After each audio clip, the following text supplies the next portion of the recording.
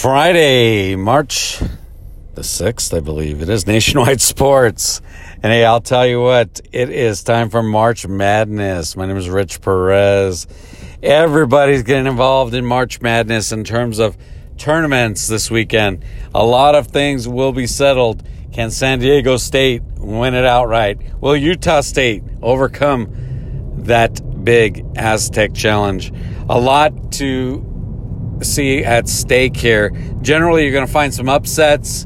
A team like Wyoming could upset some big teams getting to the top two.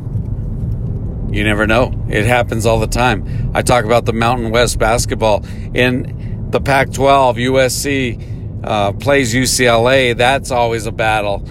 Always good games here in this time of year. They're all battling for spots in the top 64. You got to watch out for teams like Gonzaga, of course, always strong. Boise State's always strong.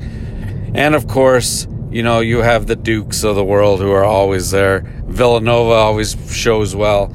Seton Hall, in some cases, do very well. Maybe not this year, but they're usually right there in the thick of it as well. But, boy, to win it all, you got to look at Kansas. They look very strong.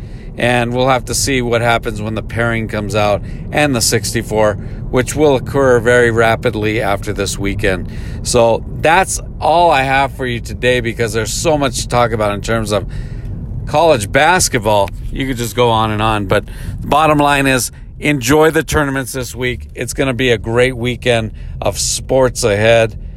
My name is Rich Perez, Nationwide Sports. The 5-minute podcast. It's up to 5 minutes.